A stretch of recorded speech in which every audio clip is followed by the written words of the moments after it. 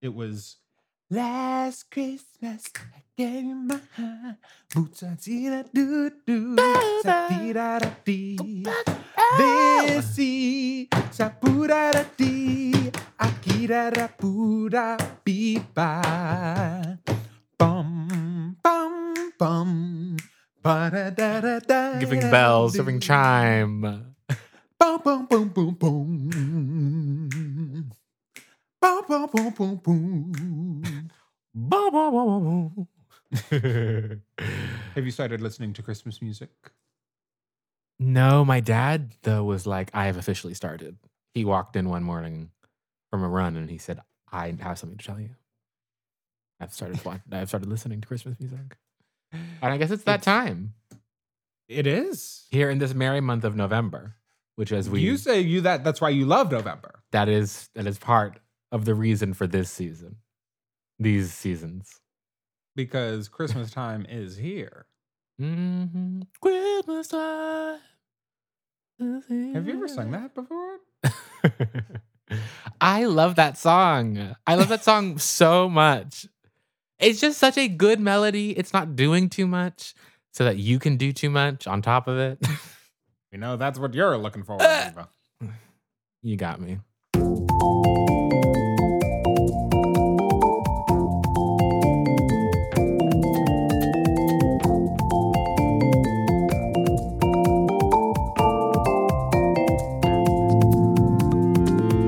Dearest, darlingest, Mumsy, and Popsicle, welcome back to We Love That. I'm Jerome. And I am Kenyon. And today, I mean, we're going from the stage to the screen and all the way back, okay? This is movie musicals.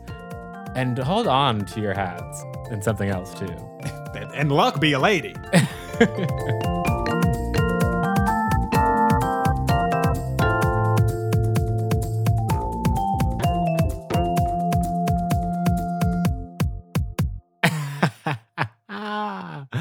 Glad tidings to you.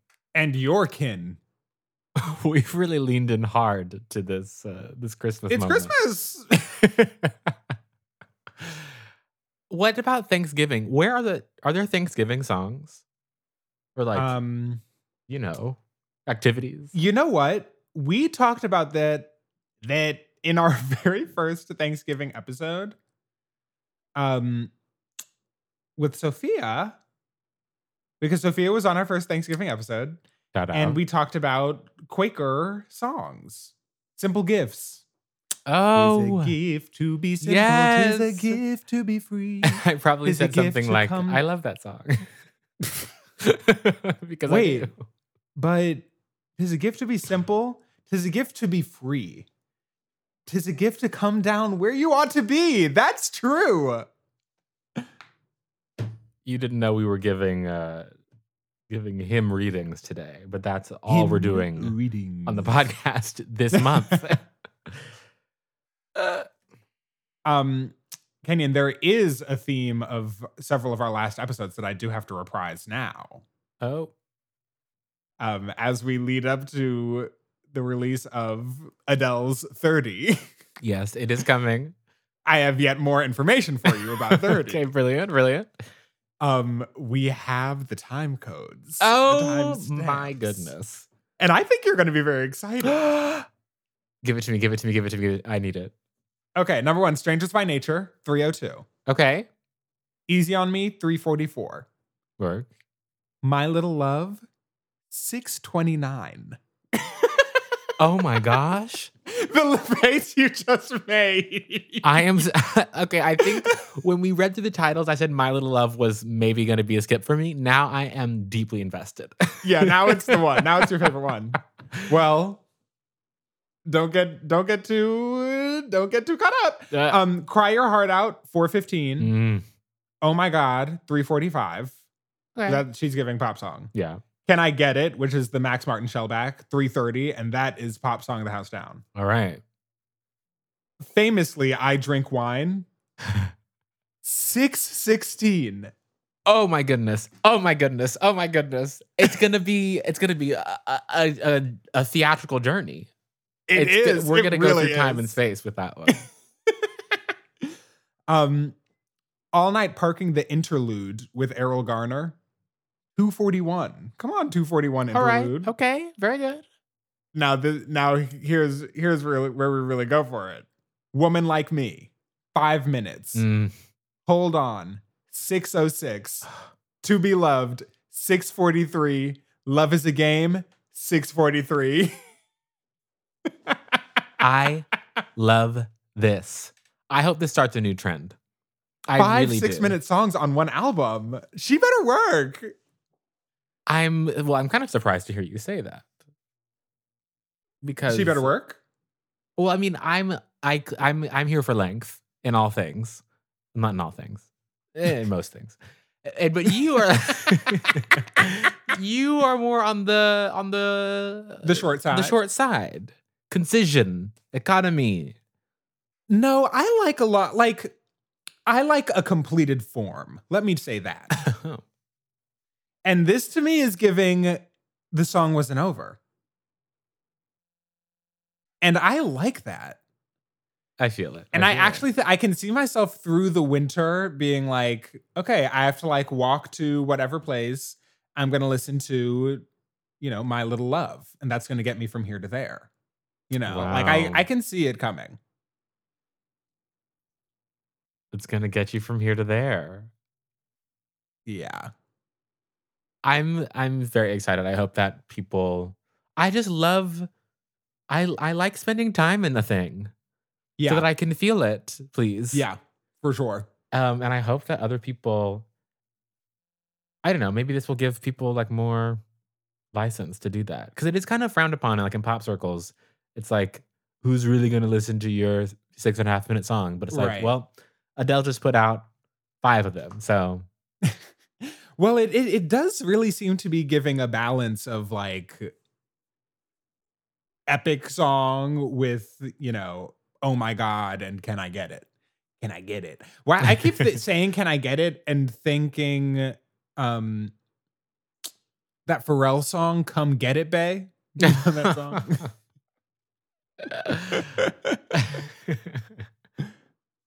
I wish better things for this song. Wow. I like that song with Miley. I'm not commenting. Oh, okay. That's exciting. I feel like we're probably going to end up talking about length a lot this episode. I agree. I see that coming for us. I do. Well, Kenyon, I mean, moments in terms of moments for the world, there was a true moment for this world last week. What was it? You clown, what we're talking about today. Oh my gosh. That's I really did forget the theme of this episode, actually. Fully. The reason for this season, as it were. Yeah. We sat down for our little planning meeting. Oh yeah. And as if on cue, the greatest news entered from stage left. Announced. Okay.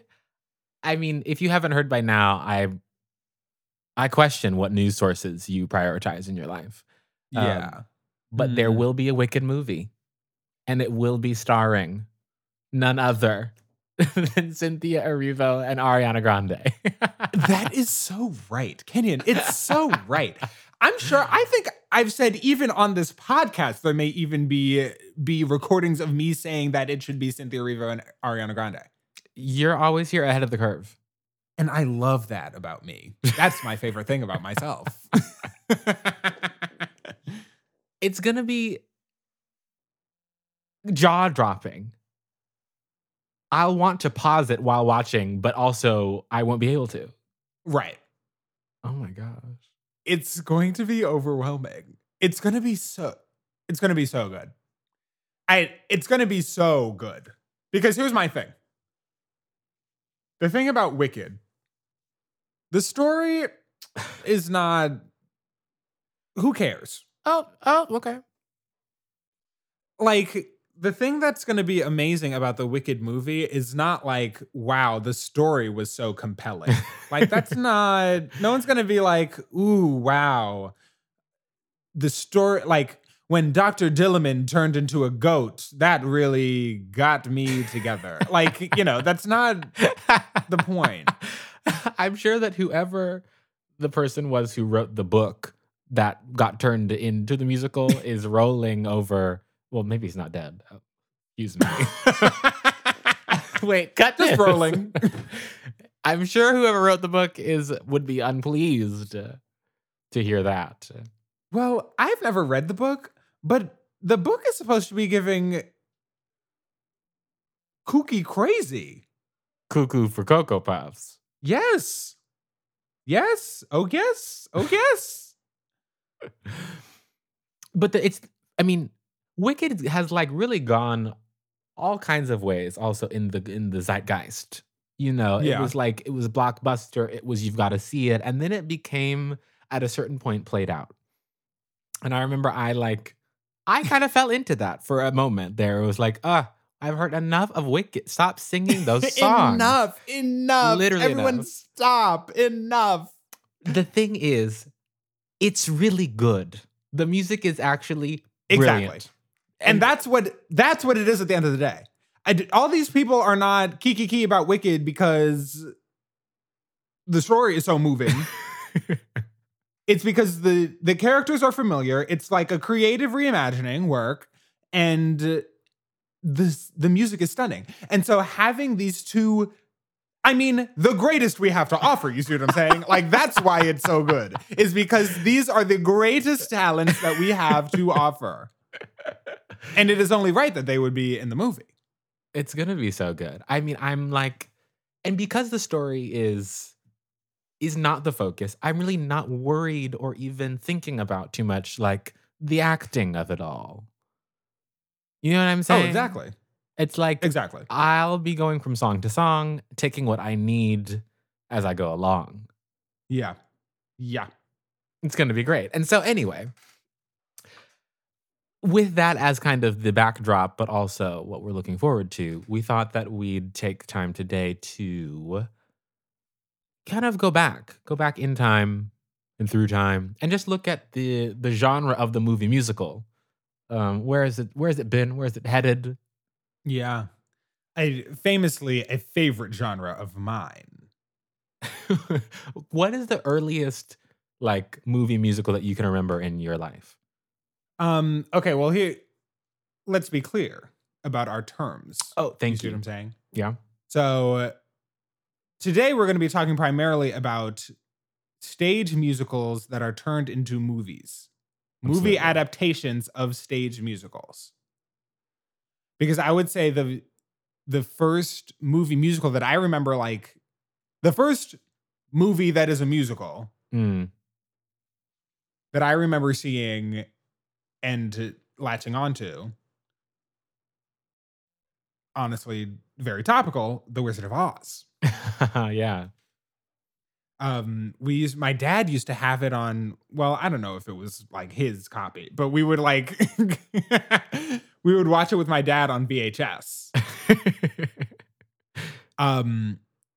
That's like OG for me. And then of course I've talked about before, The Little Mermaid is really the one for me. Yeah. And was the one for me growing up. Yeah. I think like earliest movie that is also a musical is Prince of Egypt for me, which is like, Of course, that's all I talk about. But I think like earliest stage musical that it was adapted, tie between Oliver and Sound of Music. Oh, that's interesting. I've never seen Oliver. It's good, or at least 3-year-old me thought it was great. Work.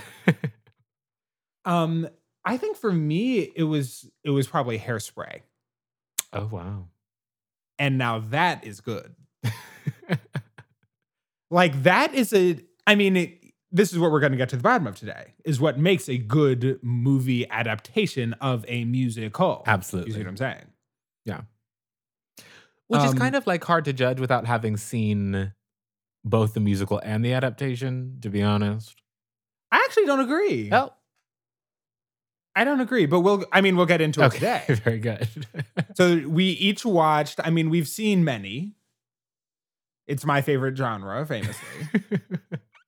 But we decided for today we would each watch 4 new ones. Well, 4 that we had not seen before. Which are, let's see, what are they?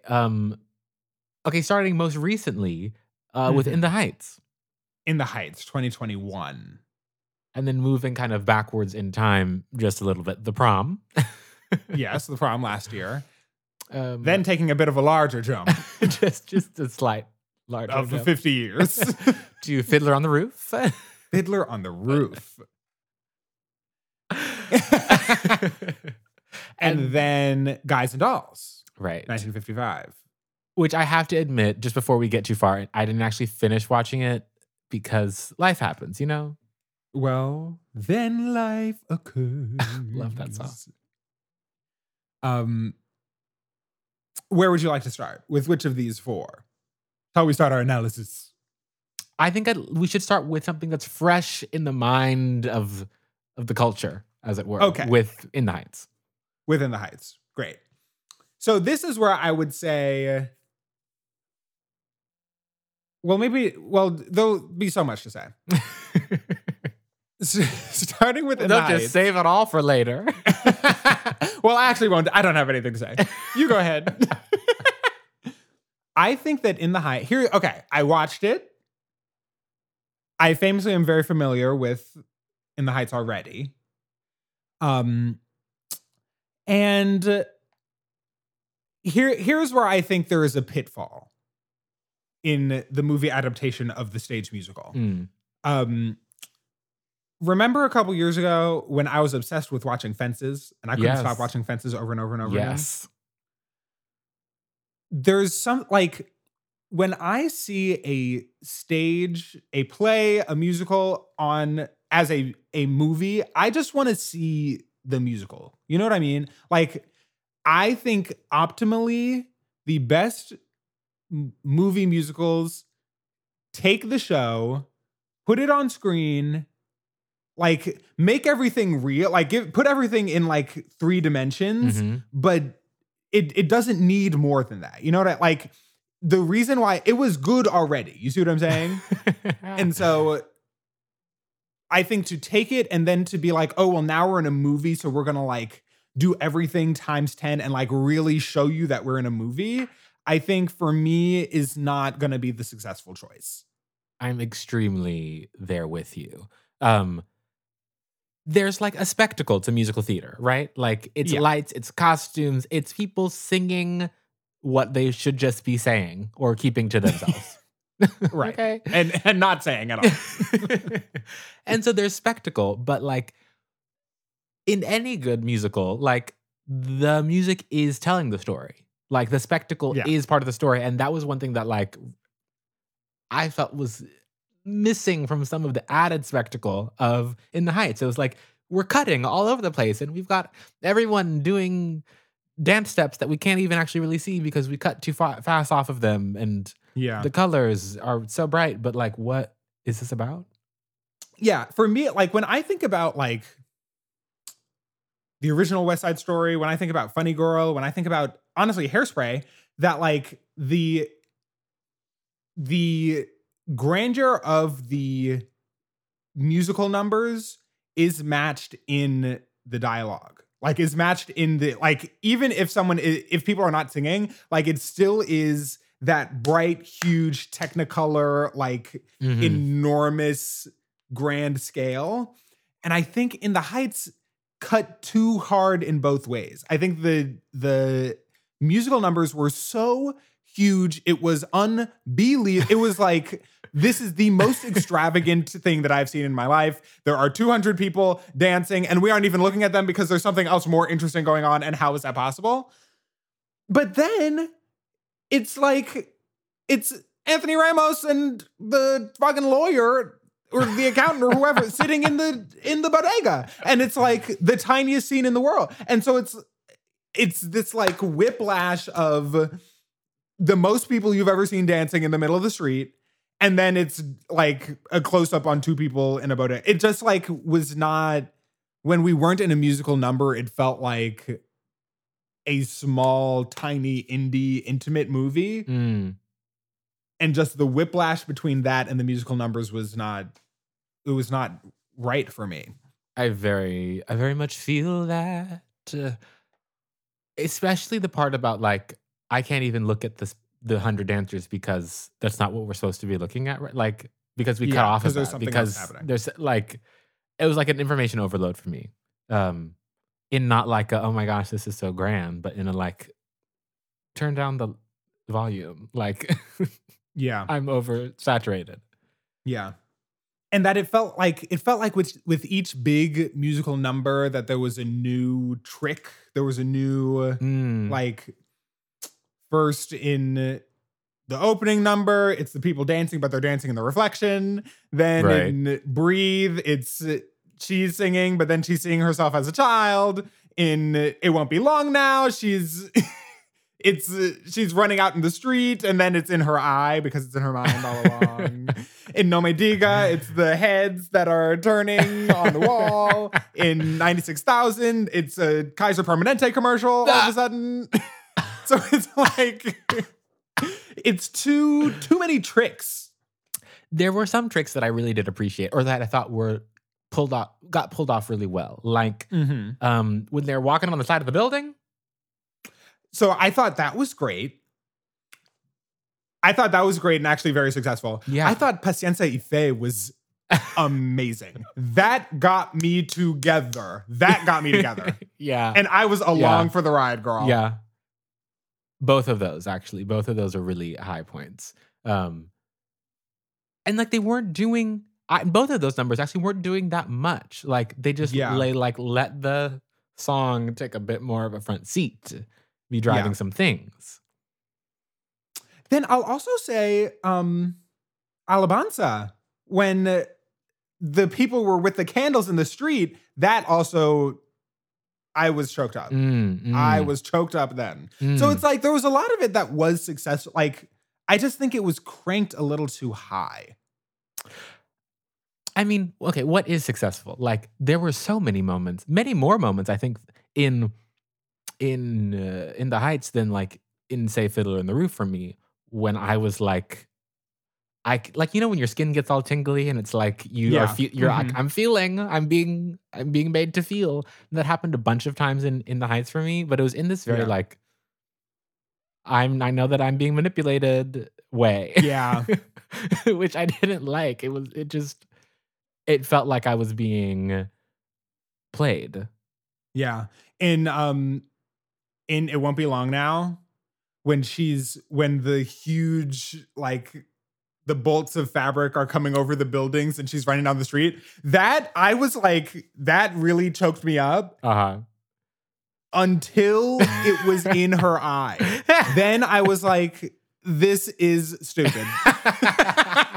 It's like, you think that I'm a child. You think I don't understand that was her seeing her future dream, whatever. It just is like, yeah, again, it cranks too hard. That's a good question to ask about all of them, honestly. It's like, how far is too far? How much is too much? Yeah. I think another question is, I think ultimately what I found least successful about In the Heights was that it was, and again, there was a lot of it that was great. So much. It was trying to do a few too many things. So even as I'm saying, like, oh, the big musical numbers are contrast too much with like the really intimate interpersonal scenes, both of those are really successful. Like, I think the big, huge, 500 people dancing in a pool was great. It was fun to watch. As well as like some of the scenes between Nina and her dad were like really intense and like really taking me there. It just was, I couldn't settle into the movie because it felt like I was watching a couple of different movies at once. Yeah, I mean, and I feel what you're saying. I feel like the strengths that you just pointed out, like, come out because of the strength of the story that is being told, right? It's like Mhm. it's a good story. Like, honestly, work Lin-Manuel for putting this together. No, this won't be the Hamilton episode. Ha ha ha.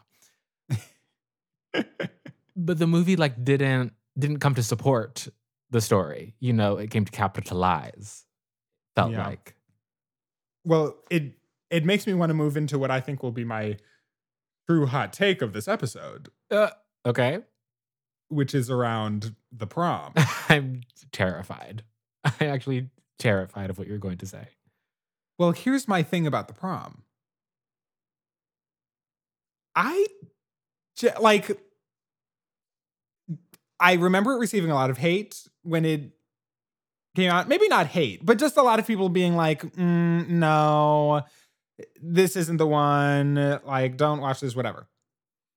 And I think there is a large James Corden shaped issue that we will discuss. But I think the prom ultimately was more successful than In the Heights because I think that it was very clear what it was trying to accomplish. And I think it did a great job of pulling you into that and keeping you there. I'll definitely concede that I was pulled. I was yanked around. But I also did not stay there. In fact, so the reason why I did not finish watching all the movies, why I didn't watch all of Guys and Dolls, is because on the night that I was supposed to watch the prom, I got an hour into it and I said, that's enough. And I said, I'll be saving this for tomorrow. And so threw off my whole groove, my whole schedule. Threw off my groove. It's something about it made my stomach turn. Okay, here's what I think about the prom. Is that it honestly reminded me a lot of Hairspray because it's giving like the problem is homophobia, right? The problem is racism. As in the problem is not getting solved inside of this 2-act musical. Right. And so instead, that to me says, okay, don't check in like a true way. Like, don't come to this movie expecting like a story of realness. That realness. Instead, it's fun. It's a fun little, like, we get to touch on some themes. All the characters are going to be, caricatures of tropes and of stereotypes. Well, and we should get to that. But like it's for fun. It's for fun. And there was never really a point in the prom that I did not feel like, oh, we're having fun. It's okay. Like, we're just doing it for fun. We're not trying to like make a grand point. Like, none of the takeaways of it are so,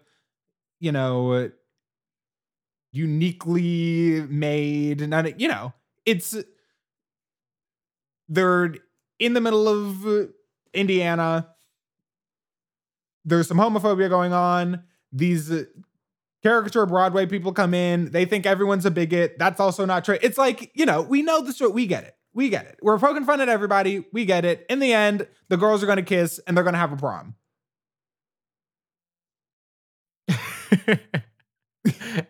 Absolutely. I mean, I after reading the description about what it was about, it was not like come in here to, have your mind changed, to really think critically and engage. It was like, no, I'm watching a musical. Yeah. It just like the pieces didn't fit. Like, it wasn't just that it wasn't, it wasn't all deep or whatever. It was like the things are half baked. Like, I think an element that was really popping out for me while watching all of these was how is the music handled from like a technical perspective? Like, are they really trying to make you believe that they're singing in that scene? Is it okay if you think that this is a overdub? Is it, done in post Mm, moment? Do you how did they marry these two elements, right? Which is like a critical piece of making a movie musical. And yes. for the music just like sat on top of everything. There was something about the way the voices were mixed that were like, it was like, well, Okay. this is the cast recording. And I'm Work. not like, don't open your mouth. You're not singing. Not like not you, Drew.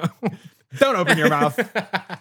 But you on screen, like, don't even just like don't bother like trying to look like you're Wow. singing because you're clearly not right now. I don't know if that could have been very harsh of me to say. And it's not like, Meryl Streep's in this movie. I love Meryl Streep. Nicole Kidman's in it. James Corden's also in it. Like people are here, people are giving performances, especially Meryl Streep. I feel like she knows how to take scenes and take not scenes and make them scenes. Yeah, I mean, it is a cliche at this point, but it is wild what she can take and really make something out of. And she's singing. Of all the people, And I she's think, singing. of everybody in the musical, she's singing. Oh, I'll say the little girl playing Emma was singing the house down. She was singing Okay, I'll give it the to little you. notes. Girl. Okay. Okay. What this really makes me think about is how we are casting the movie musical, which I think really will bring us back to Wicked, and also is in contrast to In the Heights. Mm-hmm. That In the Heights is not star-studded, everyone's a celebrity, right? As opposed to Thinking About the Prom or Hairspray or Dreamgirls or Guys and Dolls, which we'll get to next. And I think that also, like, I think that's an important thing to consider if the musical is going to be, if the movie is going to be cast with true stars, the house down, or if it's giving something else, if it's giving, lesser knowns. right? And again, I think that what was really successful about this, what I found to be successful about it was like, it just was, I think part of it being all of these very famous people was like, I don't know, this sounds contradictory. Part of it being, I think that if they were not as famous, I would have a greater expectation for the quality to be really high. No, I hear what you're saying. But because they were very famous people, it was like, we're just watching a thing with famous people in it, and it's silly and it's a romp and whatever. I feel that. I think that also goes with the subject matter, like Yeah. about like, oh, here are these Broadway quote unquote stars Mhm. while you're watching actual stars. It's commenting on celebrity, right? And so like Yeah. you got to cast some celebrities to make the meta comment. Yeah. And I think part of the point of the movie musical, and I think part of the point of the movie musical is to take a thing that had theater people, Broadway people in it, and to put shiny, beautiful, superhuman, unreal celebrities in it instead. Part of me is like, absolutely yes. But like looking at what's happening on Broadway, like some things are also like that on Broadway, where it's just like, this is a star Sure. vehicle for so and so, or we're doing a Chicago revival, and so we're just going to bring in big names to fill the house. Sure. So I don't know. That can be something that like transfers from the stage to the screen as well, I think. I hear that. I think that also brings us to the elephant in the room, Goodness. who is James Corden. Yeah, it just was hard to look at. Really Well, difficult. before we get into it, I'll say one thing, which is that there is one person in this show who had a Tony. There was one person cast in this movie who is a Tony Award winner. And guess who it is? James motherfucking Corden. Why would you expose the Tonys like that? Well, I'm just here to let you know. Now, honestly, I love James Corden in other things. That's interesting. Catch me at a carpool karaoke. I'm an early fan of that, honestly. Not me saying he's I'm won an like early 10 fan. Emmys for that. And that's crazy. It was a good idea. It was a good idea. It was a good idea. But he's playing like this like gay, Broadway celebrity who grew up in Ohio and was disowned by his parents and, eventually made it. And now he's like kind of back in the Midwest and contending with, he didn't get to go to his own prom, etc. But I found it really difficult to sympathize, even though like that should be my character. You know what I'm saying? Mm-hmm. What is interesting and difficult is that, and I know this because Danny was telling me that the person who originated the part on Broadway, like that character is written to be that actor. Gotcha. Whose name is Brooks Ashmanskas. Well, sing, Brooks.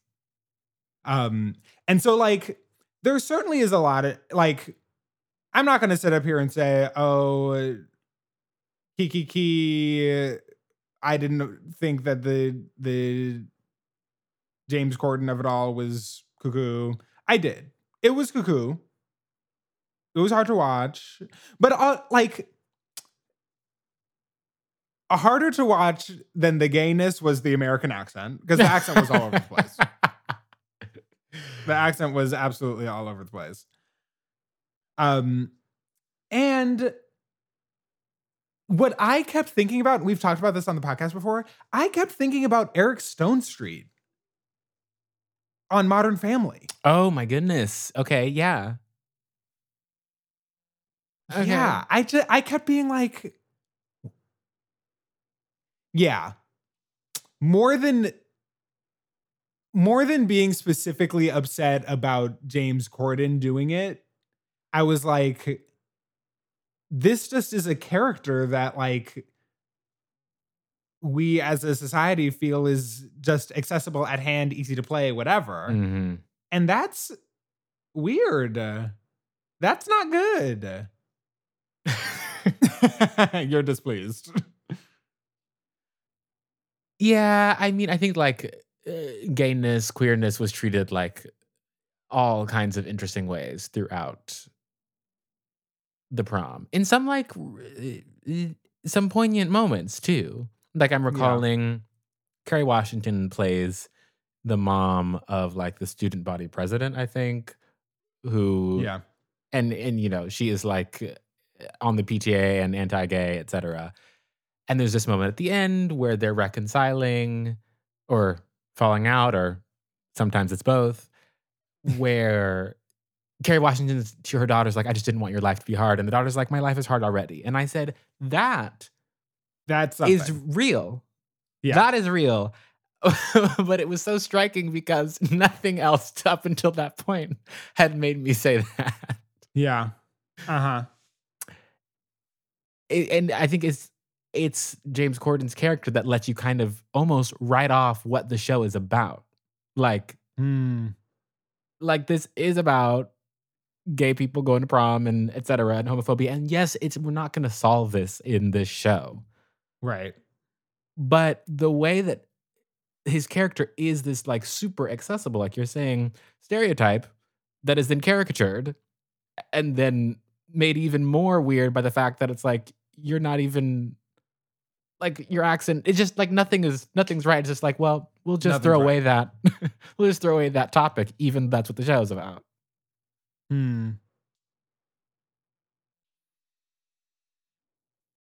Yeah. Yeah. I hear you. I hear you. I think still somehow It got you. it didn't get me, but between In the Heights and The Prom, if I had to pick one to model the Wicked movie after, I would say The Prom. Wow. And I'm shocked because I'm agreeing with you. Yeah. Yeah. And I'm worried because, well, the director of the Wicked movie is famously John Chu, who did In the Heights. So, Right. I'm trying to think of like how massive like Defying Gravity is going to oh my look God. on Please. screen. Please spare me. I'm frightened. Wow. I think it's time to journey even further back in time. Okay, great. To Fiddler on the Roof. Now let's talk about it. Let's talk about how have I never seen this before? Me neither. How? It was amazing. It was amazing. It was amazing. It was amazing. And this is a movie that, now let me also say this.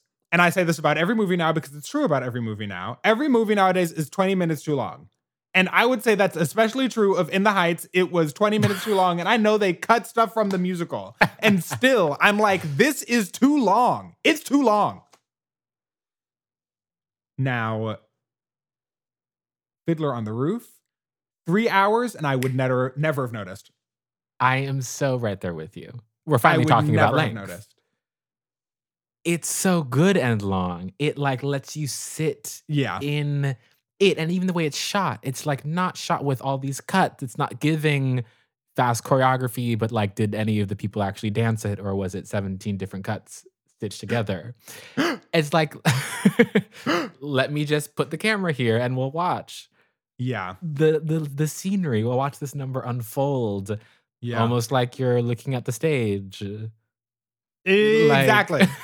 And that's my thing. Like, if it was successful as a musical, then I don't need to be upside down in bird's eye view. Like, if it happens successfully on stage, we don't need to do all of that stuff.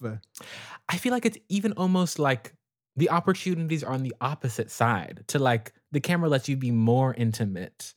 Like the grandeur is taken care of. Like just put a camera there and like do the play. But but you have more opportunity in a movie to like make tinier moments feel more intimate, like zoom into them, which you can't do theatrically. You know, like you've got a stage full of people, your eyes can't be everywhere, but like you have these chances with the camera to like take something that might have been overlooked and just like let it have its time instead of like complicating the things that were already complicated. Yeah. Yeah, it just is like, it just was so good. It really took its time. It was like, and this sounds kind of simple, but I think the greatest gift of taking a stage musical and putting it on screen is that you can actually put everything into its physical location. Like, we don't have to like pull on a couch and now this is a bedroom and then and now here comes a counter and now we're at a restaurant, right? Like, you can actually put things where they are. And Fiddler to me felt like the movie is kind of famous for being almost exactly the original, like this book of the musical. And it's like, we're just doing it on location. Like, that's what I wanted. That's what I wanted to be. I wanted to be, we're just doing it on location. Yeah. Like, that to me is what is effective about Chicago, about Hairspray. Like, about these really excellent, about Hello Dolly, like these really excellent movie musicals, just take the material and put it in the place and then let it speak for itself, because it already does, like it already is effective. It doesn't need gassing to get to a new place. It already is a great thing. I'm very much there with you. I especially liked how they treated the music, how the music interfaced with what we were seeing on screen, which is like something you can do in a movie that you can't do when you're on stage, is decouple those things. And like in the prom, I was kind of saying they were decoupled in like a negative way. Mm-hmm. But I feel like in Fiddler, you get all these moments, not all these, but there's a recurring kind of scene is like Tevye, our main character, is having these talks with God and also internal talks, right? Yes. And there are times when Tevye starts singing and we don't see the character on screen mouthing the words. It's like, oh, this is happening inside of your mind. Like this singing is happening inside. And that's like a beautiful way to decouple these things that like, and still make it magical, you know, and still make it, and not hit you over the head with, with like, ooh, special effects. Yeah, I guess it's also a question of like, you know, like Fiddler on the Roof does not lend itself to special effects, right? In the same way that Wicked might. But I would also say that I would say that about In the Heights. Like, I wouldn't say that In the Heights is like the special effects story, and yet here we were with all the special effects. So yeah. I separately in Fiddler, the girls were singing. Absolutely. The girls were singing. Absolutely. Matchmaker, that was good. Now that was good.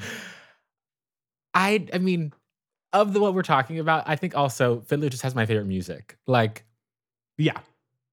sunrise, sunset, like, you're not gonna not cry. What do you mean? Like, you're like, it's just good music. Like, this is just good. Yeah. I loved it. I can't believe I've never seen it before.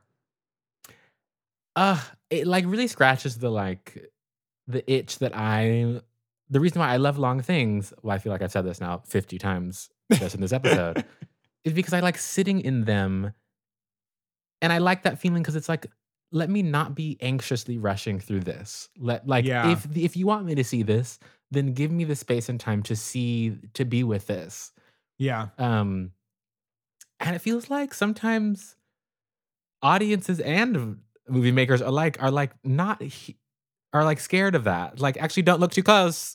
Like, rush it past. Yeah. And there are so many moments in act frantic. So many moments in Fiddler where it's like, this is a beautiful landscape. And that's kind of what I'm supposed to be seeing right now. And that's great. Thank you. That's it. Yeah, I'm really taken by how it didn't feel long. Mm. And that's really incredible. That movies that were shorter felt longer. A good time dilation. Very that. And also, like, I mean, while we're talking about music, like, me sitting here saying The Prom, I thought was a more successful movie than In the Heights, I think it's very funny because In the Heights is an infinitely better show. Like, it's an infinitely better musical, better story, better music. Like, it's all better. It's much better. But I think that's part of the trick of the movie. Mm-hmm. The trick of the movie. The trick. I wonder where they will bring it back to Wicked. What started this all? Like, where you're talking about setting, where is this going to be set? This is like a fantasy moment. How are they going to position it in space? And so this, I think, brings us back to In the Heights. I think that In the Heights, being on stage, putting a bodega on stage is a benefit because the stage is bigger than a bodega. Are you following? And so there are moments that on stage don't feel cramped because they are on stage and not literally physically in a cramped apartment, right? Not literally in a cramped bodega. And so I also think about like Wicked, like Popular is in a dorm room. And so how does that, what happens with that? Or also that like Defying Gravity, I think is a great question. Like, obviously in Defying Gravity, Alphabet is supposed to be defying gravity, but do I want to see like Cynthia Erivo up like a 747 flying through the clouds? Right, like 50,000 feet in the air? No, like it still needs to be big but contained. Like that is a hard balance that I think The Prom and Fiddler and Guys and Dolls get out of because simply by nature of the setting that they are in. Whereas in The Heights and perhaps Wicked, that might be a tougher spot. Like, One Short Day is obviously going to be the most incredible sequence that I've seen in my entire life, obviously. Clearly. But, where does As Long as You're Mine happen, I think there's some question marks. Or No Good Deed. Even like where, if that feels like it's inside, like I feel like that puts a damper on all the energy of that song. You know what I mean? Like, I'm so sorry. I just started to think about Cynthia Erivo singing No Good Deed. It will be, that's what's it's gonna be unprecedented. Yeah. It's going to be equally as iconic as the original. Absolutely. We'll have Unless we forget that in the original, Kristen Chenoweth and Idina Menzel already were icon legend the moment the girls. Thank you. And then they gave us more than we could have ever wanted. You could have all you ever wanted. But it's Ariana. But that's Ariana. You see what I'm saying? But that's Ariana. It's going to be great. And that's right. It's going to be great. That's right. Okay. To wrap up with Guys and Dolls, which I think actually is giving the equivalent. Really? In terms of casting. I think it's... I think Frank Sinatra and Marlon Brando is the equivalent of casting Cynthia Erivo. Wait, and that Ariana actually might be true. In Wicked. Like, it is. Okay, here's what's interesting about the Guys and Dolls movie. Is that there are two people, I think this is right, there are two people who are from the original Broadway cast who are Nicely Work. and Adelaide. Ah. And that really checks out to me because Adelaide is singing the girls under the table. And in fact, Little Miss Sarah Brown, I hate to say it, flop. Cut. Oh, she is not giving to me in this movie. I didn't get to hear her sing. Well, you are very lucky. No. Adelaide is serving. She's singing. She's the one making it happen. Frank Sinatra and Marlon Brando are great. That Marlon Brando. Yeah. Is so gorgeous. It is not right. It's not even okay. It's... I feel bad about it. You know what I'm saying? It's crazy. It's crazy. But it is like, I do understand when they said that he was a heartthrob, and I said, my heart.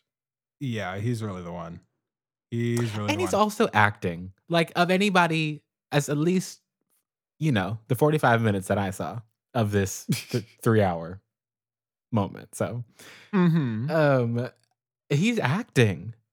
He's like, it's really, well, he's famously actually a very good actor.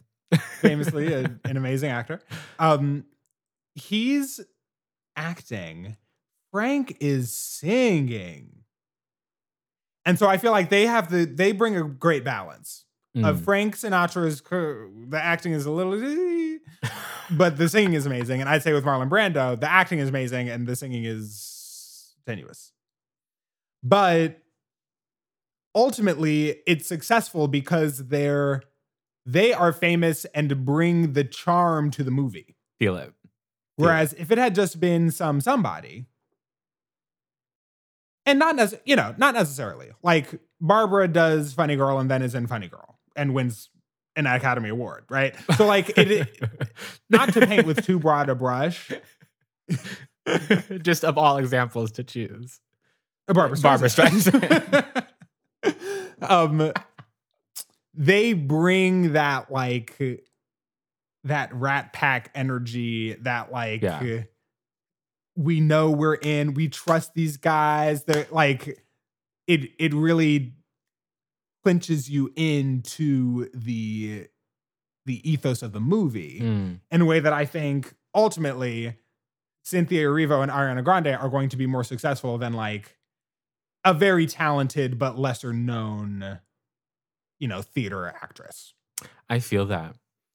Our familiarity with celebrities, I think, does something that stage actors get to do, which is be human beings in front of us, and charm up. Like there's a showmanship to being on a physical stage and being like, look at me. Like, let me get you to look at me, which like you can kind of lose with the screen, but maybe gets replaced or compensated for by like, I'm a celebrity that you already know. And so I've already charmed you. Yeah. Yeah. And I think a lot of it has to do with the type of part, right? That like, and maybe this is just a youth thing. Like I'm thinking about Nikki Blonsky in Hairspray being someone that we didn't know. I'm thinking about the girl who played Emma in The Prom being someone that we didn't know. And we didn't watch this movie because we couldn't bring ourselves to pay to watch it. But oh goodness, I'm thinking about Dear Evan Hansen being so unsuccessful.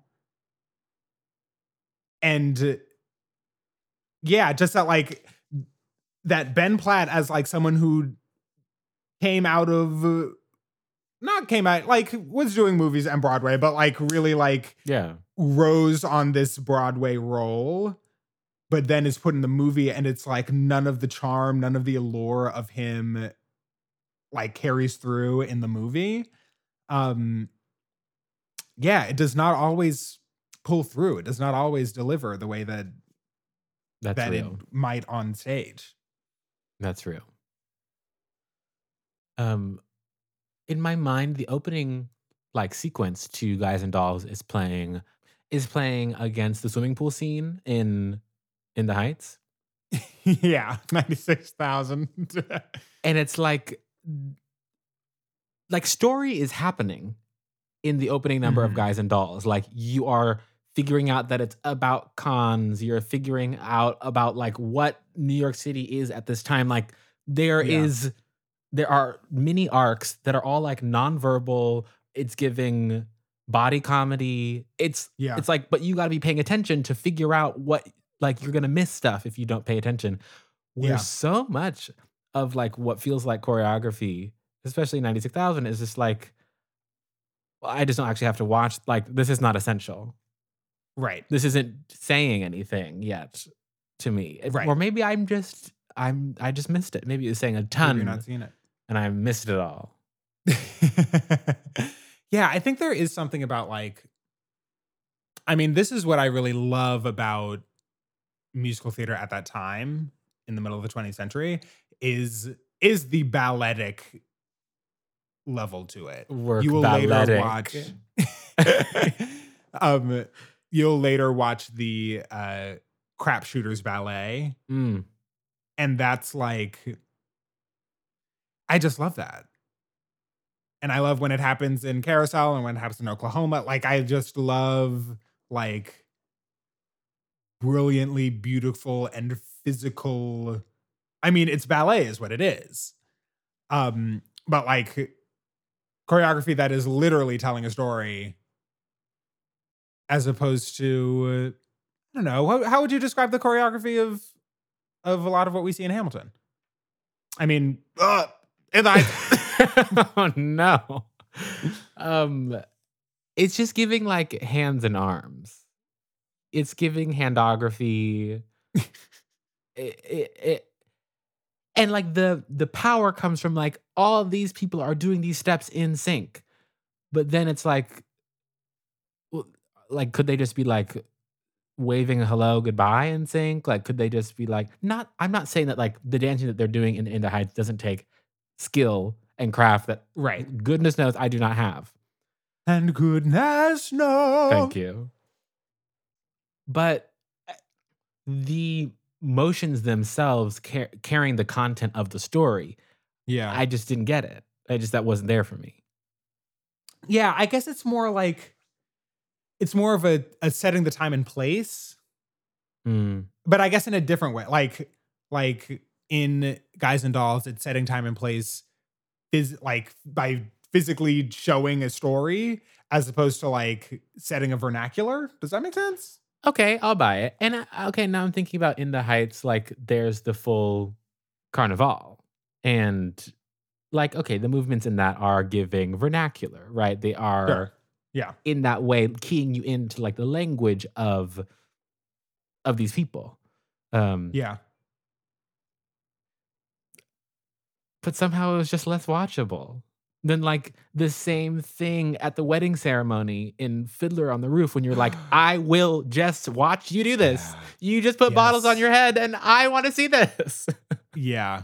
And that scene is so compelling. It's so compelling. It's Yeah. so good. And I mean, ultimately, to bring it back to Wicked, Thank you. Wicked is not the dancing show. This is true. So it'll just be very interesting to watch. I think if anything, Wicked is the singing show. Yeah, you're right.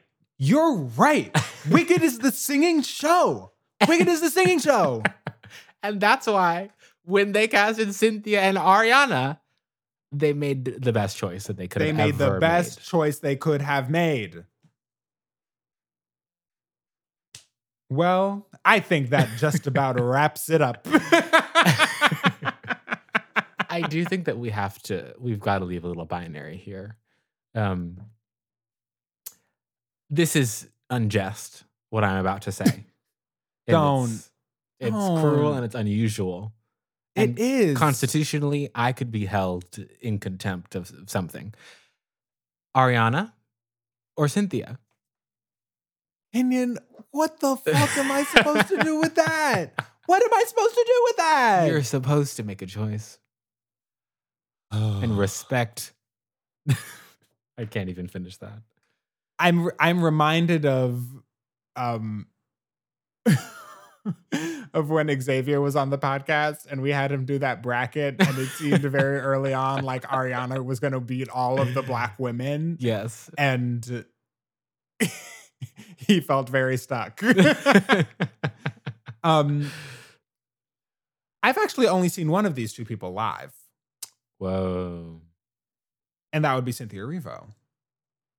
I also will mention only one of these people is a 2-time Oscar nominee. And that, once again, is Miss Cynthia Erivo. You think she'll win an Oscar for this? No way, right? I mean, if John Chu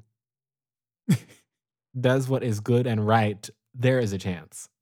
Then you're right. A definite chance. Thank you.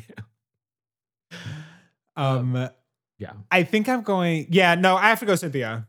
I just remember I'm imagining Ariana in Seven Rings, and so I have to go Cynthia. This is the truth. Well, now that you've put that image in my mind, there's nothing that I can do but agree. I mean, I just like imagine Ariana singing the ABCs versus Cynthia singing the ABCs, and it's like, oh no.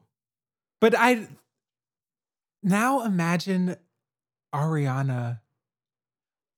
Between Cynthia and Ariana, imagine someone's first line in the movie being, fellow Aussians. Like, Ariana's winning that fight 10 times out of 10. 10 times out of 10, Ariana is winning that matchup. That matchup. Okay. Fellow Aussians, let us be glad. Like, it's going to be so good. It's going to be so Jerome, good. we've I'm got to start sick. planning our party of like how we're going to watch it, how we're going to pregame it, how we're going to debrief it now, because Yeah, a movie that fully is coming out in 8 years. I'm planning, sending out invites tomorrow. Okay, well, my binary for you is your binary, but of 70 years ago. My binary for you is Marlon Brando versus Frank Sinatra. Oh, I didn't think this was going to be that hard. When you first said it, I was like, oh, it's easy it's going to be. And then I said, what's it going to be? Who's it going to be? I mean, oh my God. I do like Frank Sinatra singing. I do. I know. And he's giving oh, go for it. Just to table this for a conversation that we'll have to have at a different time. Okay. I know that you won't want to have it, but we will be having it probably at the end of this month. Frank Sinatra is one of 4 musical acts who has won 3 Album of the Year Grammys. What? Yes. Only 4 acts have done it. Wow. And Who are the other 3? I fear that one of the other 3 is about to leap out ahead. But that's all. We're getting ahead of ourselves. That's a conversation for a different day. A little sneak peek. A little sneak peek. Frank Sinatra is a good singer. And he's really Me watching this movie. realizing He's it today. a good singer. As someone with a lower voice, he is a baritone and he holds it down. He's like not trying to be out here competing with the high notes, and he doesn't need to because he's got And he doesn't need to. he has, which is great. That being said, I was swept off of my couch by Marlon Brando. So it's going to be Marlon for me. Ultimately, have you seen Streetcar? No, actually. Stay as far away as you can. Oh, no. Oh, no. If you would like to ever think about any other men in your life, never watch Streetcar Named Desire because it is debilitating. Not debilitation. I could never think about anything else. I think that we're going to have to cut the cameras. It's unwell. It is unwell. And I'm unwell. And I'm going to have to go ahead and choose Marlon Brando, I fear. And on that note, I think we should be logging off and taking care of ourselves. Well, that's nice.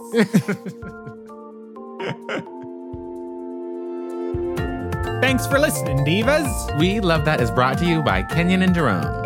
Our music is by Sophia Campomore, and our art is by Griffin Keller. And please drop us a line at welovethatpodcast@gmail.com.